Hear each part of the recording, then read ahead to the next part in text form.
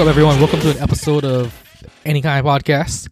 We are here to review episode 7 of The Last of Us. I'm Michael, joined here with Anthony and Tama. What's up? And we just watched episode 7. So, Anthony, how'd you like the episode? I didn't have any problems with it. I was actually waiting for a while for this episode to come out, ever since they mentioned Riley. But yeah, I mean, I liked it. Yeah, that was one of the things when I saw the preview. I saw the girl, and then I saw people online saying, "Oh, that's Riley," and I knew that. I didn't watch it. I didn't play the game, obviously, like I said before. But I was kind of like excited because I want to know a little bit more of why Ellie is the way she is, because that was her best friend, and it was kind of cool to finally have the episode. Especially it wasn't fully a Ellie episode, but it pretty much was, which was nice because it kind of shows you a week before we caught up to Ellie in episode 1. We see how different she was and how spoiler, the ultimate death of Riley changed her. Like, she had her fucking attitude to begin with, but it literally shows why she kind of is so like standoffish. And like the last episode, how she was pissed off with Joel is basically like putting her off to Tommy. So yeah, Tom, you just watched it for the first time. How do you feel? So I didn't play the actual game, but or like that DLC part, but I pretty much had an idea exactly what was gonna go down. But it was very interesting to see all the setups, the setups, the mall, the callbacks to previous episodes, and like basically flushing out exactly what you're saying, flushing out Ellie's character and kind of showing exactly why she was the way she was. And now it makes sense, like, now looking back on it, why she was portrayed as more angry in the beginning. And this is literally why. And, like, in a realistic, like, real world sense, it makes sense. Like, in the game, they could go around that because it's a game, yeah, so they don't have to make complete sense. Which is why her character was, like, more sarcastic and sassy from the beginning. Not really angry, but I really like the way that they showed her character development based on like showing us how she started, and then now we see where she is.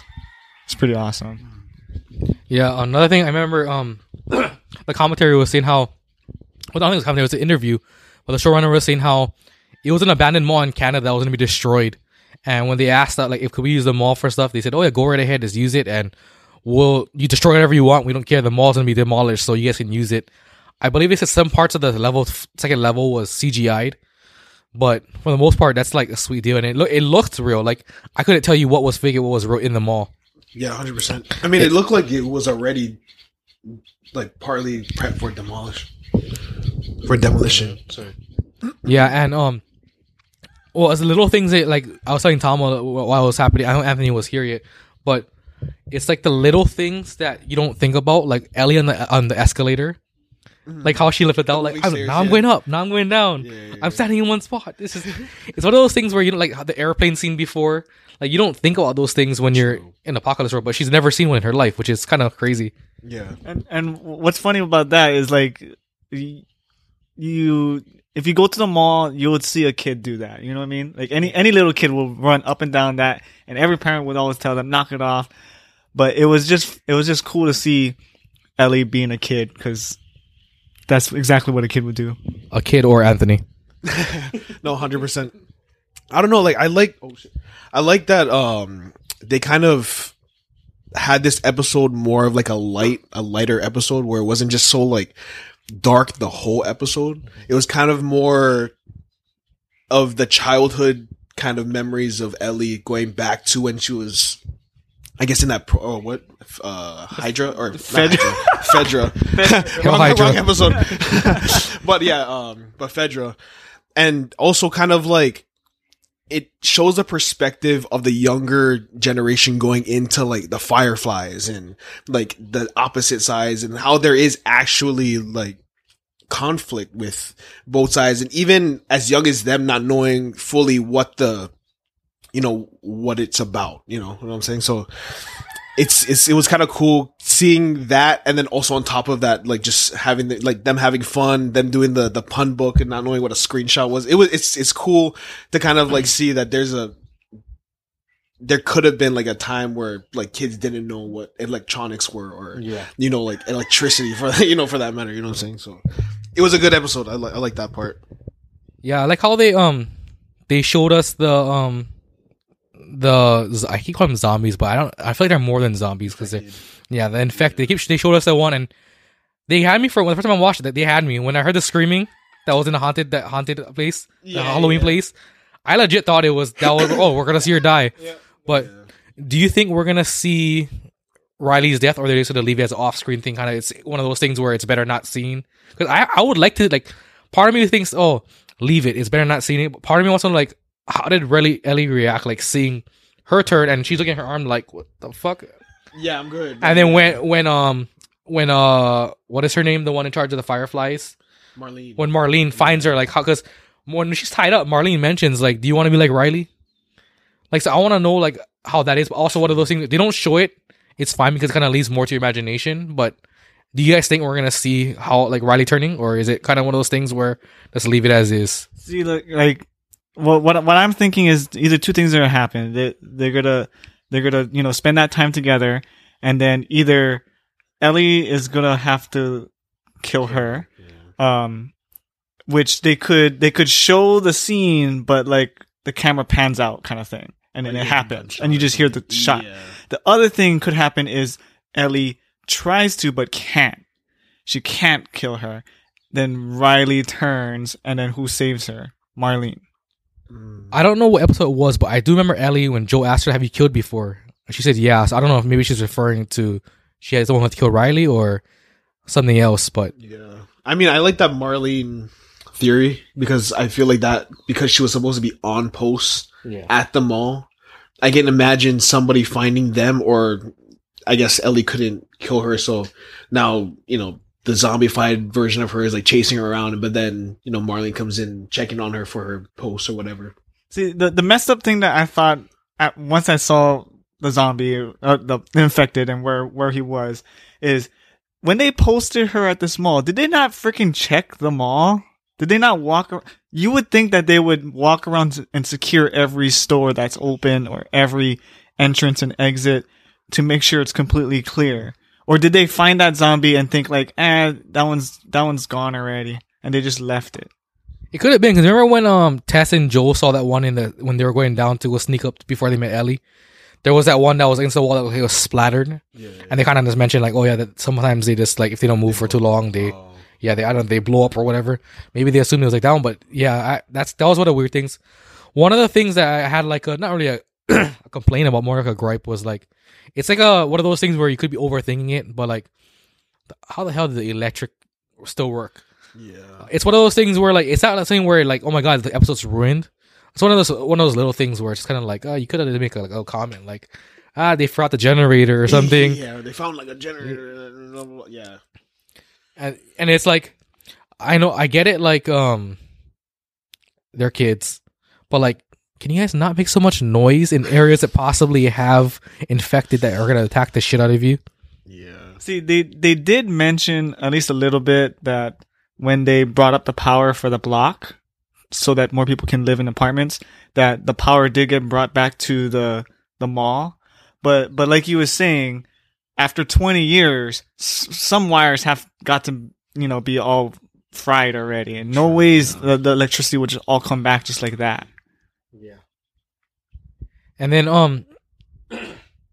another thing that was kind of like little touches they put in here, this episode, and the little thinking they do, is when they first see that dead body, when they steal the alcohol, how he falls through the roof. It's such a little thing, but I like it because it shows like they're aware like everything's aging, and they want to let the viewers know, like, we're aware. Most shows will just be like they'll leave it and he wouldn't fall through. Just kind of like it's just little details they put the things that I appreciate in this show. It's because they're so throwaway that it actually makes it seem more realistic. Yeah, I also like how they mention like, oh my god, it's like a bottle of whiskey. Like, oh, he must have to give up a lot for it. I like how they mention stuff like that because it kind of shows you like, at first you'd be like, oh, hell, tough 20 years, you have a perfectly fine whiskey, and they mention that it's like, That makes sense. You pay a higher price for that stuff. Yeah.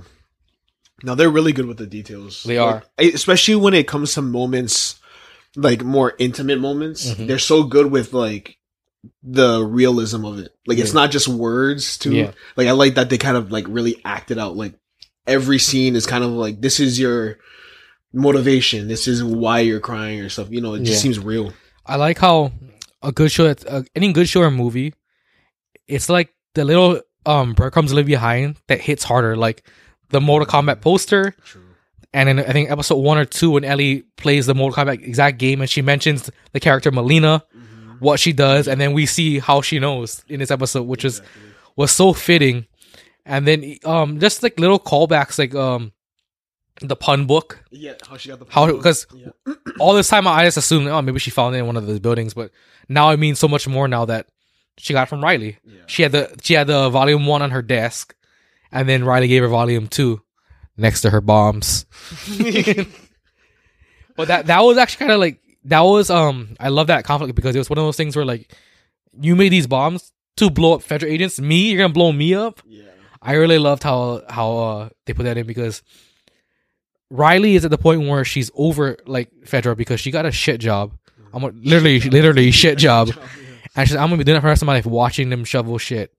And then Ellie is over here just like, well, the Fireflies are bad people. They blow us up, and it's like, it's nice to see the conflict, and also seeing how Ellie is basically like, she's not a Firefly now, but she's basically a rebel now. Yeah, and also too, like to mention earlier in the episode too, they had the Fedra agent, or I guess a manager or whatever, talking to Ellie and telling her how like she has potential and everything like that. And even on his side, it felt like he was being supportive. Like he was telling some good, I mean, there was some truths in what he was saying where it's just like, you know, places need structure. Otherwise, you know, things go, you know, to shit.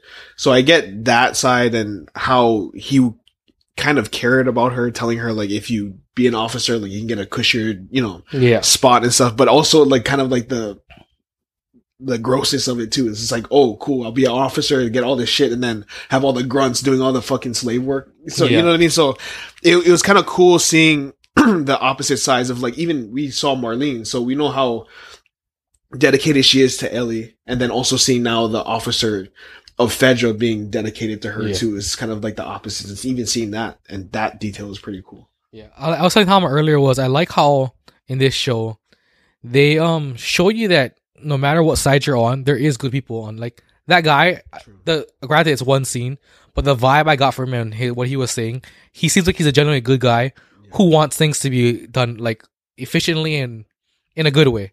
He means well. And part of when I watched the scene, part of me was like, you know, Fedra ain't that bad, you know. At least this section is. But then as we see with like Kathleen and stuff and KC, their Fedra was terrible. Yeah. And then when it fell, I don't know, it might be the exact same with Kathleen running stuff. So, but that's exactly what he said too. Right? Yeah, it was like, if we allow people to govern themselves with all this fucking, you know, all this shit. I guess not. I'm not saying verbatim, but it was kind of like people will kind of just go apeshit if there's no structure. And a lot of the times they use fear and all that kind of stuff to kind of like maintain that, which is kind of interesting to see, like how strict it was for, I guess, what was her name? The other one that was leading that other group. Kathleen. Yeah, Kathleen, like how extreme it was on that side, Fedra, and then how the other structure is, you know. See, like, well, what I find interesting about the whole thing is that, like you said, that Wong guy, Kawang, or that was his name, right? Captain or Corporal Kawang. Yeah. That he did show like a softer side to Fedra, but if you listen to the words that he was saying, it's not all positive. Because if you listen to it, the two choices that he gave her was, one, you be a grunt, you do all the shit work, you get the shit stuff, you get the shit food, you get the shit whatever, and then, or two, you be a leader and you tell the grunts what to do, and you get all this good shit. You get good food, you get good warm housing, you know, cold in the summer, all that stuff. And it's like how it is nowadays. You know, there's always a hierarchy, and the higher ups are always putting down the lower ones, right? But if you remember earlier in the season, where what's it call it, Joel's brother's from, is an example of a community of people coming together, and exactly what Fedra said that couldn't happen did happen. They got together. They were able to set up a community that literally looked 100 times more prosperous than any Fedra facility that you can think of. And the funniest thing was that they were a commune. They were communists. It was so funny. So I thought that was really hilarious, how they kind of like, I don't know if they're purposely putting that in there as like little seeds, but I thought it was interesting to see like that their way is not necessarily the right way. It's just the way that they're used to. No, and but that's why I'm saying, like, even with Fireflies too, it's just like even their logic is flawed, like from the standpoint of just like, well, okay, we're gonna try and make a better world, but also we're kind of like stepping on other people to do it, which is they're killing other people. Like people are killing people, which is not good on either side. But when you're on one specific side, you always look for support, which was why I was saying, like, even though Kwong or whatever his name is was, you know, I felt like it was sincere, but because he grew up or whatever was built into that society, he was just like, this is the only way I can survive. So I'm telling you how I survive, and you could live this too. Because I'm sure that he didn't want all the shit work. Nobody does. But the rebels got all the shit work, right? Which is why what's her name? Riley. Yeah, Riley was gonna get that job because she was a rebel. She snuck out all that kind of shit. Didn't want to listen to them, which is why she got the shit job. But that kind of tells you that in any society, it's just like just as long as somebody's on top, like there's gonna be a bottom, and people on top are gonna tell the people that are close to them to be on top and not to be on the bottom. And that's what I'm feeling. It's just like it's not good, but it's not bad for the situation that he was in and she was in presently until she talked to Riley about the other side. And that's what I'm saying, which is nice, is because like you never hear the other side of another, you know, of opposing sides. You only hear that one side only and how you can survive on that one side. But I like that they kind of showed bad sides to both sides, and it was just like, so what are we going to do now? You know what I mean? And that's what I like, is like, that's the world that we're living in. We don't know what the fuck we're doing. We're just trying to, you know, live it day by day. But now that they're showing it into a post-apocalyptic thing. So. Yeah, I'm not saying it's right, but a lot of like great societies that ever existed, they all started with basically a martial law type of thing where it's like my way or the highway, very strict rules. And I feel like to a degree, when you come to it, there's so much people who are like basically a free-for-all that it's almost needed in order to start a core civilization before you start being more openly and free. I'm not saying it's correct, but I feel like that's the only way that you could basically make people line up and kind of like go through this, like do this way or get the fuck out of here or throw you in jail. And I feel like it's almost needed in order to restore order to a fallen civilization, which basically this show is. Yeah. But like, that's what I'm saying. Just like, that's what's cool about it, is because technically that world is pretty good as long as it doesn't like mix into each other. Like, if we could live in a world where just be like my way or the highway, then I'll just take the highway. Just don't kill me. Like, you know what I mean? That's what I'm saying. It's just like, if you guys want to build a system and you want people to follow you, and it's either you follow it or not, then just then let the people do whatever they want. And then let them govern themselves or whatever. Just make a agreement that we don't kill each other. Yeah. Just like, I don't want to follow your rules, but nobody wants to do that. Everybody wants to be like, nah, I want to own everything. So that's why, like, even with this, it's just Fireflies and everything. It's just like, we want to make the world better, but also we want to make the world better. By, you know, it's just the difference of how they want to make the world better that is up for debate on whether or not it's good or not. If there's no Fedra, there's gangs. And if there isn't gangs, there's different sort of... Basically, Fedra is a gang. They're an organized gang. And then there's the Fireflies, which is basically a gang that's organized gang. Yeah. So no matter what, there's going to be a gang. Yeah. It's like, no matter what you do, there's going to be a gang. It's like, which gang do you want to be in? Exactly. Like, don't get me wrong. I love my country. But there's flaws to it.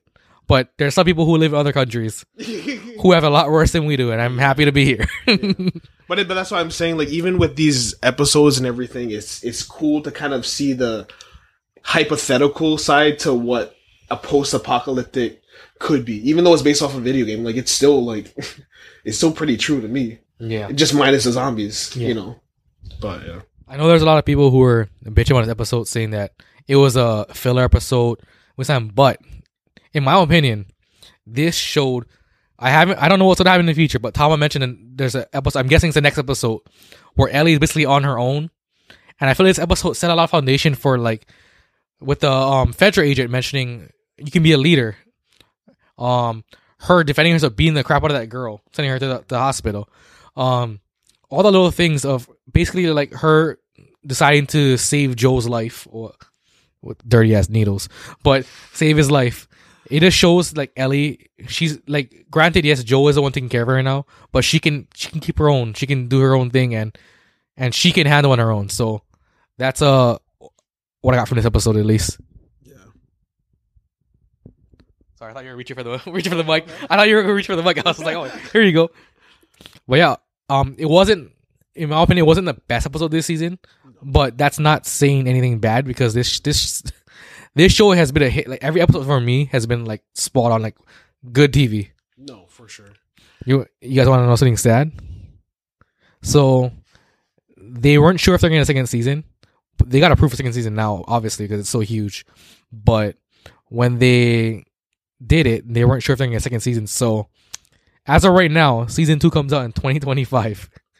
But Pedro Pascal said in an interview that HBO asked him to clear his schedule at the end of this year. So it's possible if they do film at the end of the year, we could have season 2 next year. But if 2025, I'm going to cry.